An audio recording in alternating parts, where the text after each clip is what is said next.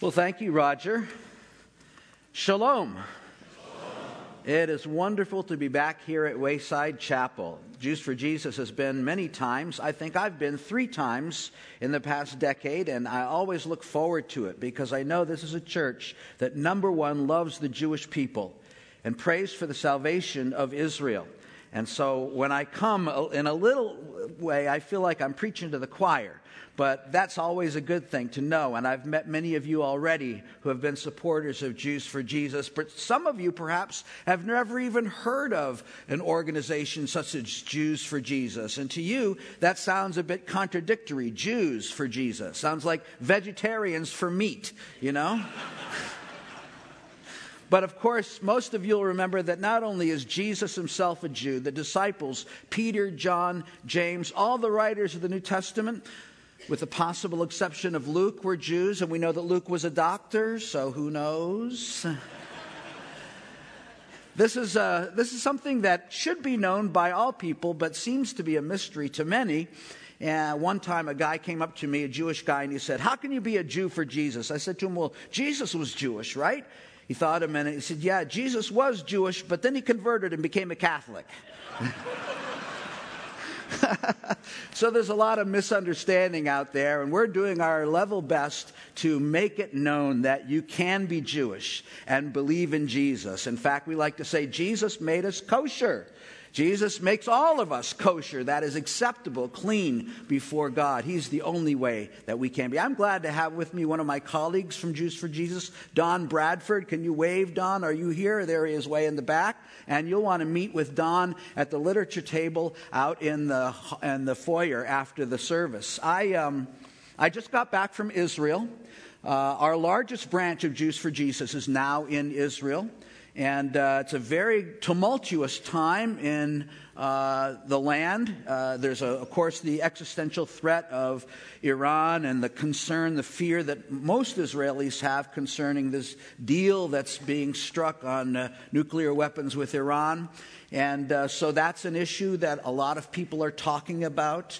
There's a great divide among the majority that are secular and a very small but vocal religious minority. And while I was in Israel, there were 2 terrorist actions taken by Jews, by religious Jews. One resulted in the loss of a little Palestinian baby that was burned alive. And another was the death of a 16-year-old girl in Jerusalem who was stabbed in the back multiple times by a religious Jewish man who opposed her marching in a gay parade. So you can see that all of the complexity and all of the issues that we struggle with here in many respects are part and parcel of what life is like in Israel. I go to Israel regularly, not only to meet with our staff, but also to see my parents, who moved there in 1989 and are themselves Israeli citizens. And there's a lot going on, but there's also a great deal of openness. And right now, as I speak,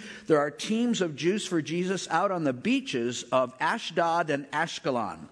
We are having our Behold Your God evangelistic outreach on the South Shore.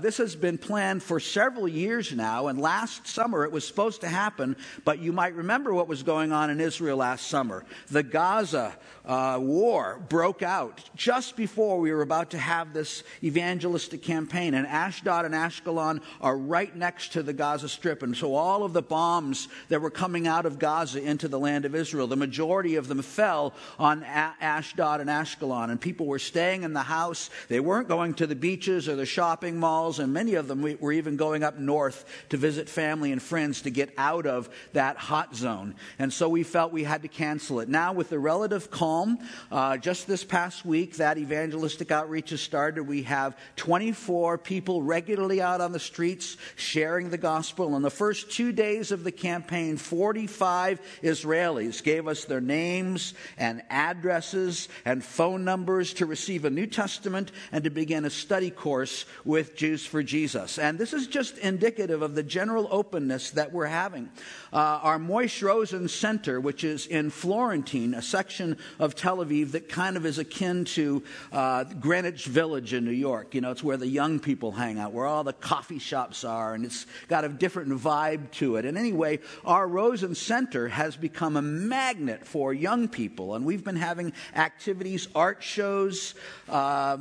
Just recently we had an art show where over 300 Israelis came in one night, knowing that it was a gospel art show. And each one of them was able to receive a gospel tract and a cookie, and to see what was going on. And 31 of them agreed to enter into regular Bible study with us. So there's this contrast of upheaval and fear and uncertainty and great openness to the gospel. I'm so excited, and I want to ask you to pray for the ministry of Jews for Jesus. Let me just give you one story that happened while I was there. You guys support a ministry called One for Israel, which is primarily an online ministry to Israelis. They have a bunch of different Hebrew websites. And the two guys that run that program are close partners with Jews for Jesus. And one contact came through, and our branch leader, Dan Sarad, received a phone call from one of the guys at One for Israel saying, hey, this guy contacted us. He's from a religious background, but he's in the army, and he's been reading the New Testament, and he wants to get together, and he lives in your town, in Petah Tikva. Well, Dan went to meet with this guy, and sure enough, he was wide open to the gospel. He had a chance to pray with him to receive the Lord, and that very day, Dan took this young man to a soldier's Bible study that was taking place at the Rosen Center there in Florentine. He met all these other guys, you know, and they're sitting writing down each other's phone number in their phones, and the very next week, I heard that this guy was at the Shabbat dinner that we hold every Friday night at the Rosen Center. So this is just an example. There are salvation stories that are happening. The gospel is being proclaimed in the midst of great conflict and fear. And we want you to pray for the ministry of Jews for Jesus in the land of Israel. Now, also during this summer, we had a number of evangelistic outreaches in Europe. We have branches in England, France, Germany, and Hungary, as well as in the former Soviet Union. And one of our most successful campaigns was in Budapest, which is a very fast-growing branch. We have 8 full-time staff there. But one of the things that was indicative of that campaign was that we were having to face that old world anti-Semitism that Europe is so famous for. And there's a growing nationalism in Hungary, and when Hungarians see Jews, oftentimes they see us as interlopers. Or maybe there's an anti-Israel sentiment, and they say, go and make peace with Gaza, you know, to Hungarian Jews. And this is a problem for us. And I know that there were some anti-Semitic incidents here in San Antonio. So we do see anti-Semitism on the rise in certain sectors, but no more so than in Israel. And so we want to pray, in Europe. And so we want to pray especially that God would give us grace as we face the anti-Semitism, which produces a lot of fear in the hearts of Jewish people there, and flight to Israel. In France in particular, there's been an increase in immigration from French Jewish populations into the land of Israel.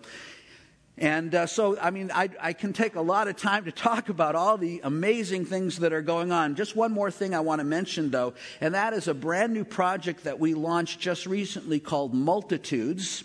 Multitudes has produced 20 original pieces of art to illustrate the Gospel of Matthew and to connect the Gospel of Matthew, which is a very Jewish gospel, with the Hebrew Scriptures through the prophetic word and the backgrounds of that text. And so we have a wonderful new book that we produced, which is actually the Gospel of Matthew, kind of a coffee table variety. And then each of the chapters has an amazing original painting with Hebrew text that bring you back to an understanding of the Hebrew roots of this amazing gospel. And we've had this not only in coffee table book form, but also as a calendar. But we've also been showing this art in various places. It was launched internationally in San Francisco, and we had hundreds of people coming out to view the art in the gallery. And I was standing next to one person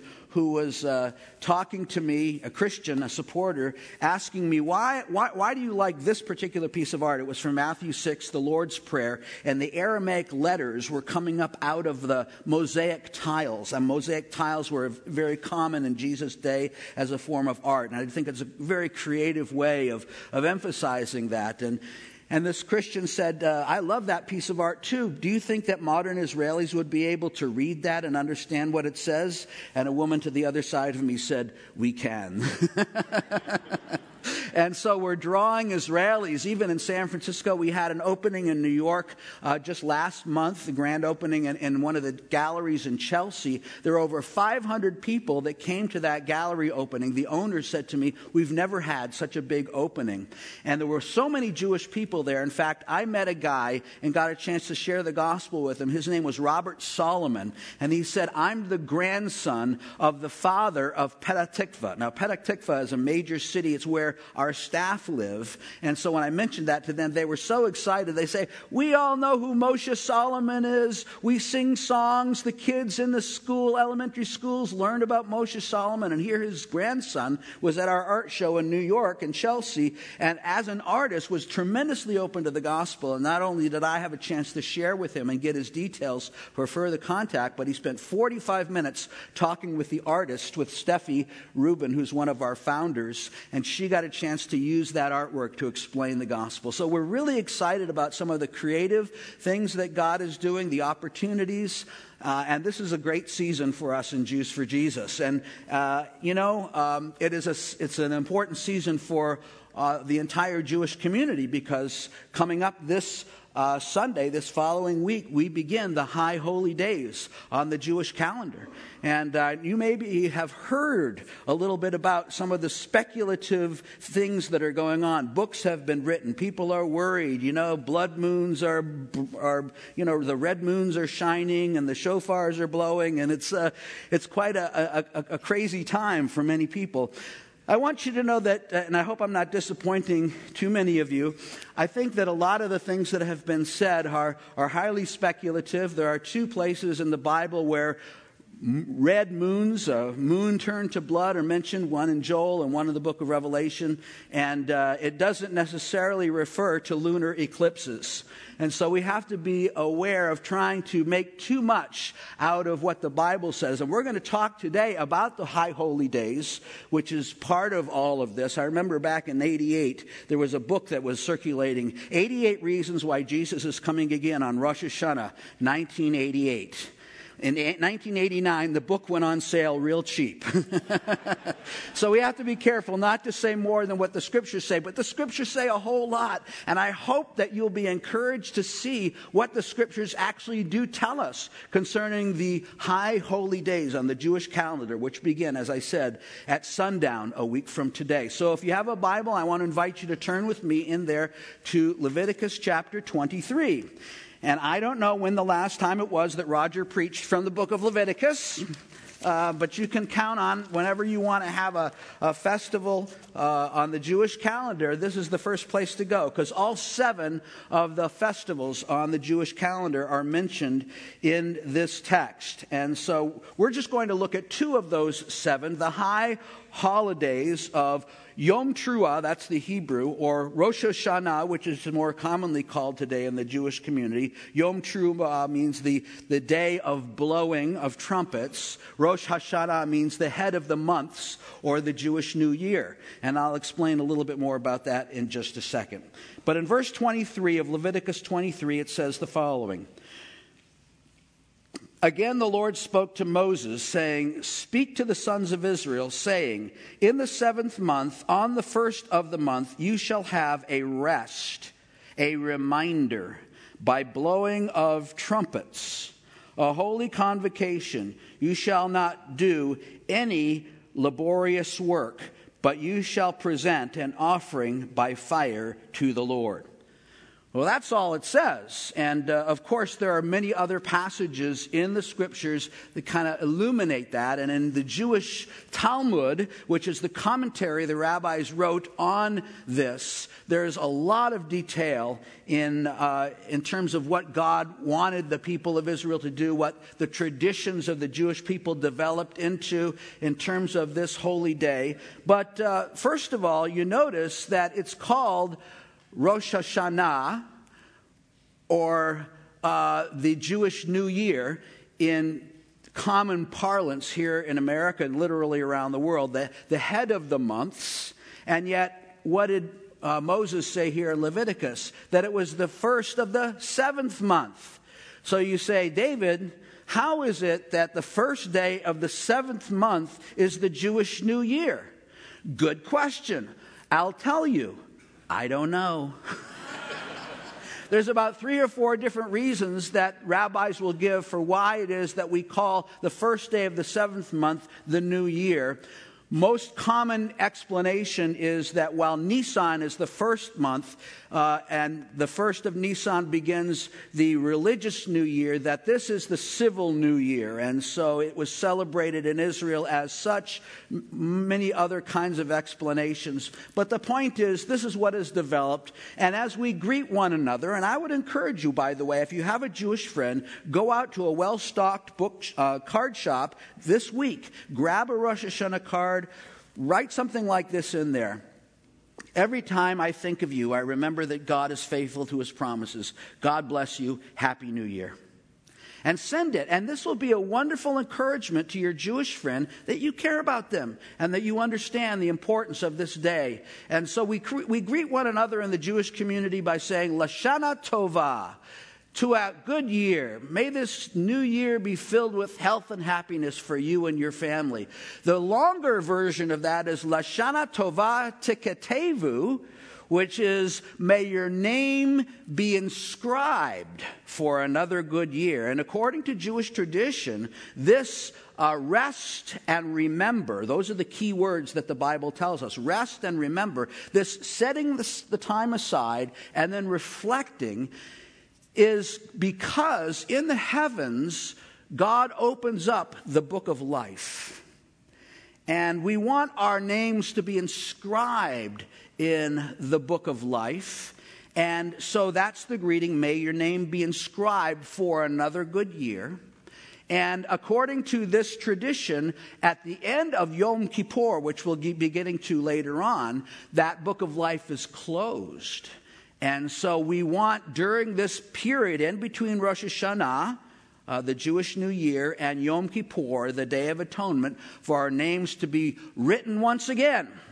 And once the book's closed, if it's not in there, you're in big trouble. Well, this is the sense. It's the tradition. Of course, there's nothing in the scriptures about this, but this is what is commonly taught in the Jewish community. But resting and remembering is something that all of us should recognize the value of, don't you think? You know, we live in such busy lives. We live, the cycle just has us grinding out, doing this, doing that. And so God knows us, and he wants us to pull back from that every now and then. And to rest, to stop the normal pace of things, to give time and attention to him. And I know that's what we're supposed to be doing at least when we come to church. But there are special days, there are special times that all of us need to rest. And when we do, it gives us the space in our minds to remember, to reflect on our lives and on what we're doing and if we're really pleasing God, if we're really obeying, if we're walking with him. And this is exactly what Rosh Hashanah is supposed to be, because it brings us right into this period of time called the Yomim Yomorim, which is the days of awe, those days between Rosh Hashanah and Yom Kippur when we're to reflect on our lives and whether or not we're following in obedience to God. And the call to remember this goes to the name of the holiday from a biblical standpoint, the Yom Teruah. How are we to rest and remember? Through the blowing of trumpets. And you know, of course, that we're not talking about the silver instruments that we play in a marching band, the brass-plated trumpets or cornets or one of those instruments, but rather this instrument, the shofar, which is an actual horn of a ram that's been hollowed out. And this has been used since ancient times in Israel to mark out special seasons, to call Israel to battle, but also to call Israel to worship. And so this is a normal shofar. The one that you see on the screen is called a Yemeni shofar, obviously a bigger ram, stretched out much longer. And the tones vary. But I can assure you that the use of the ram's horn was not selected for its aesthetic value.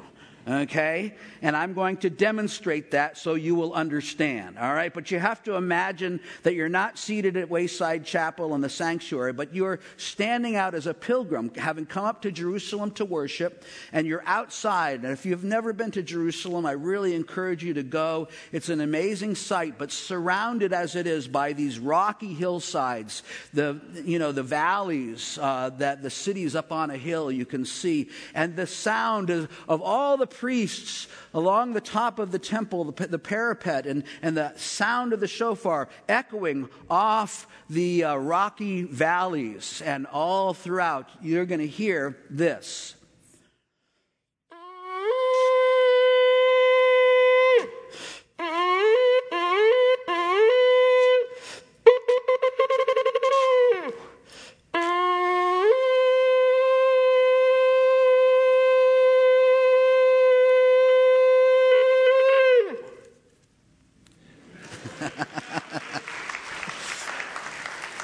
Well, that'll get your attention, right?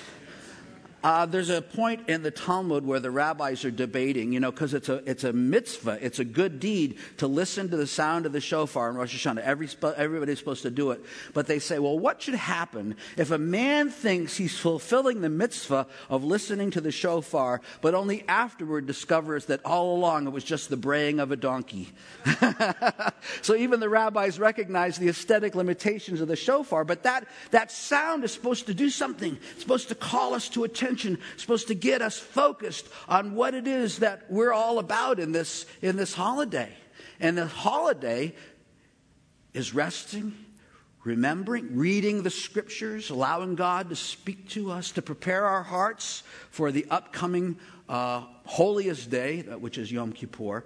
And one of the scriptures that we read in the synagogue at this season is what's called the Akedah. That's what it's called in the Jewish community. It's the story of the binding of Isaac. And you'll remember what a powerful story this is for all who love the Lord, but especially for the Jewish community. And there's such a debate today about what the significance of this means. One of the most common interpretations of Genesis 22 among the rabbis is God was teaching Israel, we don't believe in human sacrifice.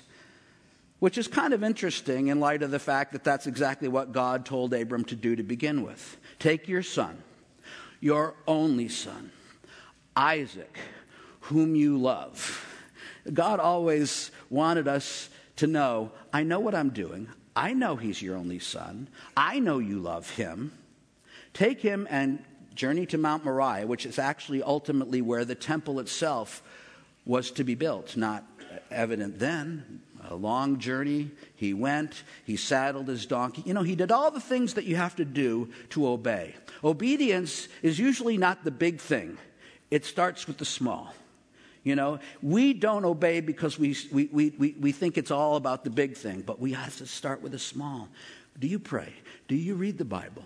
Do you have a regular devotional life? How can you obey God in the big things when we can't obey him in the little things? So Abraham did those little things. He got up in the morning. He saddled his donkey. He took the wood. He took the son. He started off on the journey. So those little things led to the big thing. As he goes up the side of the mountain, he says to his servants, wait here, and I and the boy, the lad, Na'ar, he is a young man, probably about 16 years old, will return to you.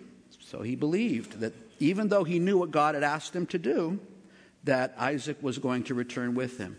So he gets up to the top, and Isaac asks that question, I see the wood, I see the knife, but where's the sacrifice? Good question. He's starting to get nervous maybe. And God himself shall provide, says Abraham. And God did. But what an amazing thing. It wasn't along the way. It wasn't before the altar was built. But at the very greatest point of need, as Isaac, submitting willingly, I would say in the end, bound with cords on the altar, Abraham hand with knife stretched up, ready to slay his son, his only son, Isaac, whom he loved, all of a sudden hears the voice of the Lord from the angel of the Lord, Abraham, Abraham, do not lift up your hand against your son, for now I know that you truly trust him. And behold, in the thicket, a ram caught by its horn. Now we see the connection of the story of the Akedah to the celebration of Rosh Hashanah, the shofar. He's caught in the thicket by his horn. And therein we see the mercy of God. For the ram, not just the horn, but the entire ram itself becomes the substitute. Isaac was spared. The ram died in his place. Substitutionary atonement was established in the psyche of the people of Israel, and as part of the drama of redemption unfolding before all of the world, that God allows a substitute, the animal to die in place of the offerer. And ultimately, we know there's a picture of something far greater here, isn't there? The author of Hebrews says that Abraham believed that God was able to raise Isaac from the dead. And so he was willing to obey. But here's a painting. It might be too difficult for some of you to see, but it is a very famous painting in the Jewish community by Marc Chagall, one of the most beloved of all Jewish painters. And it is the Akedah. And you can see the yellow swath at the bottom of the painting is Isaac. And Isaac is bound with cords upon the altar. The red swath is Abraham. And he is looking up with knife in hand to see the angel who's calling to him to point to the left, to that little bush where there's a ram caught in the thicket. A beautiful painting, but what people don't often notice is what is happening up in the right-hand corner. Perhaps you can't see it very clearly on the slide, but looking closely, there is a crucifixion scene. You see Jesus up on the cross, and blood is dripping down from the cross that forms the red that pours down off of Mount Calvary and covers Abram. Marc Chagall knew the story of Jesus and his sacrifice. And Marc Chagall, one of the most famous Jewish painters of history, connected the Akedah, the binding of Isaac, with the cross and the substitutionary atonement of the Messiah Jesus. Behold the Lamb, not the one caught in the thicket to the left, but the one on the cross in the right-hand corner.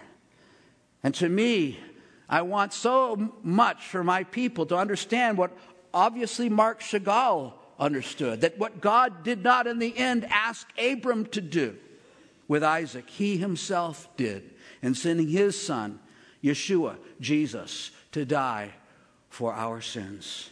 Isn't that amazing? And it is a picture that continues to haunt many like Marc Chagall, and some even say that he became a follower of Jesus, though it's hard to know. His grandson, David Chagall, is still living in Los Angeles and is a Jewish believer in Jesus. So there's a legacy that continues on. And so many of us Jewish people have seen the connection and recognize that when that shofar blast sounds, we know that it signaled the promise of redemption. And the Bible tells us that there's going to be another redemption fulfilled at the sound of a trumpet. In 1 Thessalonians chapter 4 and 1 Corinthians chapter 15. And maybe if we want to connect this holiday to eschatology, we can take that shofar and say, yes, there's another trumpet. But that trumpet, the sound of that blowing, will signal mercy for those who are under the blood and judgment for those who are not. What a challenge to preach the gospel. What a challenge to reach out to our Jewish friends at this season and remind them that there is a God who loves them and who chose them and with whom their lives are still very important and special, and that we love them. Let me encourage you again to do that. 8 days. Not the Beatles song, 8 days a week, but it's kind of like that because there really is this separation that it doesn't matter what day of the week Rosh Hashanah begins, you're kind of in a a bubble here of the high holy days. And the blast of the shofar at the beginning, at sundown, because remember, Jewish days go from evening to morning. It's because of the way the creation story reads. There was evening, there was morning. So at sundown begins the next day. Sabbath begins at sundown on Friday and continues till sundown on Saturday. And that's the way it's reckoned in the Jewish calendar. It's a lunar calendar. It's a sundown to sundown calendar. It's a kind of a different way of thinking of time. But that whole period of time, the days of awe leading up to Yom Kippur, are to be days of reflection, are to be days of solemnity. And we look now at the text of Scripture again to read what it says about the highest of high holy days. At the end of that 8-day period, the 10th day, verse 25 of Leviticus 26. Verse 26 of Leviticus 23. The Lord spoke to Moses, saying, on exactly the 10th day of this 7th month is the day of atonement. It shall be a holy convocation for you, and you shall humble your souls and present an offering by fire to the Lord. And you shall not do any work on this day, this same day, for it is a day of atonement, to make atonement on your behalf before the Lord your God. So if Rosh Hashanah is about resting and remembering, Yom Kippur is about repenting and redemption. Repentance and redemption. That word, humble your souls, that's really another way of saying repent. Recognize your lowly estate. Acknowledge your own sinfulness before God. Now, for me, that has to be a daily occurrence, right? I hope for you too. But God set apart a special day for all of the nation to do it together, both individually and corporately. And it was led, this holiday, by a priesthood. And on this day, on Yom Kippur, the priest would put on his special ceremonial garment, but just the undergarment. There was quite an elaborate garment that was, the ephod and the breastplate with all the multicolored stones. And it was a gorgeous, expensive in our day. You wouldn't find this laying around just anywhere. It'd have to have, Wells Fargo protecting or something like that. But it was very costly, and it was very sacred. That would not be worn on Yom Kippur, the Day of Atonement. The high priest would put on this simple garment that all the priests wore. Jewish men in religious homes wear it as well now for holidays. It's called the kittel, simple, pure white linen robe, white being a symbol of priesthood and purity. And then he would put on a various headpiece. This is just a plain white yarmulke. He has a mitre on in that picture on the slide. And whereas the priests and the high priest would minister at the altar, and where the showbread was and the candlesticks, the menorah, on this day, and only on this day, of all of the days on the Jewish calendar, would the high priest go behind the curtain and enter into the Kodesh HaKodashim, the Holy of Holies. And there, as you can see, with the angels, the seraphim, on the Ark of the Covenant, would sprinkle blood of the sacrifice of one of the animals on the mercy seat. And all of the nation of Israel would gather outside to watch and to pray for forgiveness of sin, because that's what the priest was going to do. The animal that died in place of the offer, its shed blood was sprinkled on the mercy seat with the prayers of the nations and the prayers of the priests, asking God for atonement, for forgiveness, humbling our souls before Him, asking Him to forgive us. And actually, there was a couple of things that were happening, not just the priest going into that most holy place, but also the scapegoat was another wonderful symbol and a picture. Symbols really were important part of the liturgy for Israel at this time. And so the azazel, or the scapegoat, was a second animal that was actually not slain. Its blood was not shed, but you can see the hands of the high priest would be placed upon the head of this scapegoat, this second animal, and the sins confessed before the nation, up in high drama and pageantry. And then the other priests would lead that animal away. And often a scarlet cord would be tied around the neck or around the ear of that scapegoat. And as it was led through the midst of the congregation, the people would part. The priests would take it, and they would take it out of the camp, outside of where the people had gathered, out into the wilderness, where no one could see it, and it would be left to wander away, and ultimately, I expect, to die. But this is the picture, another picture of what God does when He forgives sin. He removes it from the midst of us. He takes it away. As far as east is from the west, so far have I removed your sin from you. So there's all these pictures of God's requirement of sacrifice, but His mercy in allowing sin to be atoned for. And all of these pictures come together on this holiest of all days on the Jewish calendar. The high holy day, the only day when the priest would go into the Holy of Holies. And, there's also one other picture that I'll mention of the many that are there. And that is that when the priest went into the Holy of Holies, there was always the possibility that God would regard sin in His heart, and that He would not accept the sacrifice. Every year it's offered. Every year there's a potential that the sacrifice would not be accepted. And so there was a sense of anticipation, expectation, awe, wonder, fear. There have been some traditions that are told, that I haven't found the actual text yet, that they would tie a belt or a cord around his leg, and in case he were struck down, they could get him out of there. I've heard that so many times, and somebody, if you find the reference, let me know. It's a nice story, haven't found evidence for it, but the idea is there, and that is that Israel was not confident that the priest would be heard, that the sin would be atoned for. It was always a little bit of drama. And when the priest returned to us, it was like he came back from the grave, you see. He came back to us. And of course, what an amazing picture for those of us who know our Messiah, our great high priest, Jesus. Not of the order of Levi, but of the order of Melchizedek. There's so much that we could pause and talk about there. We don't have the time. But the pictures that God paints through the pages of the Old Testament and the New Testament fulfillment are dramatic, and they're powerful, and they add to our understanding that God planned all this out from the beginning.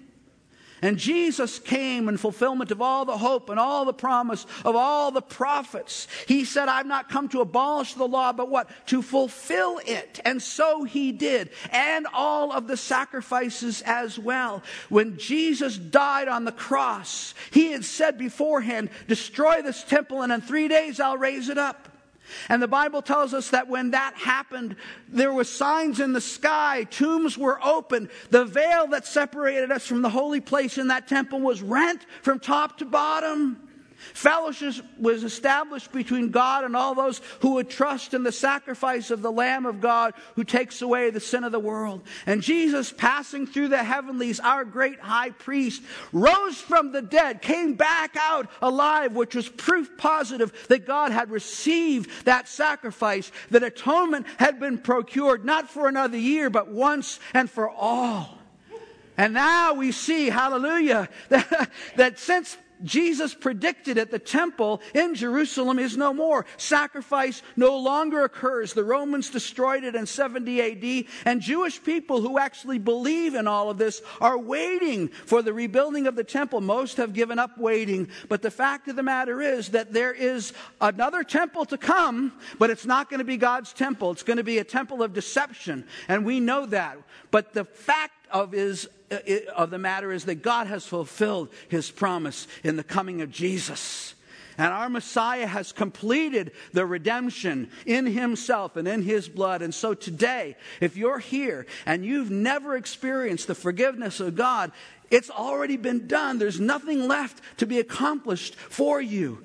God did what he did not ask Abram to do in sending his son, Jesus, who died as a sacrifice, an atoning sacrifice for our sin. The binding of Jesus upon the cross, fulfilled in Jesus rising from the dead. And he, our great high priest, has come back from the dead and lives forever at the right hand of God to mediate atonement and forgiveness for all who would trust in him. Just trust in Jesus. He's worthy of your trust. He alone can bring the forgiveness, the atonement that God has been speaking of since the beginning of time here in Leviticus and all the way through to this very present. And he is coming again, I believe, very soon, with the blast of the trumpet, our great high priest coming in the clouds of heaven to bring us to himself fully and finally and solve all of the world's difficulties. And there are so many, and they're growing. How much we need to rest and remember, to repent and experience his redemption. If you're here today and you've never had that, let me encourage you to receive God's grace and forgiveness through faith in Jesus. You might pray a prayer like this. Let's bow for just a minute. Dear God, I know that I have sinned against you. If you know that, then he knows it more. God, I want to know and experience your forgiveness and love. And I believe that in Jesus you provided atonement, forgiveness through his death and resurrection. With this prayer, I receive your forgiveness and your love in Jesus. And I thank you.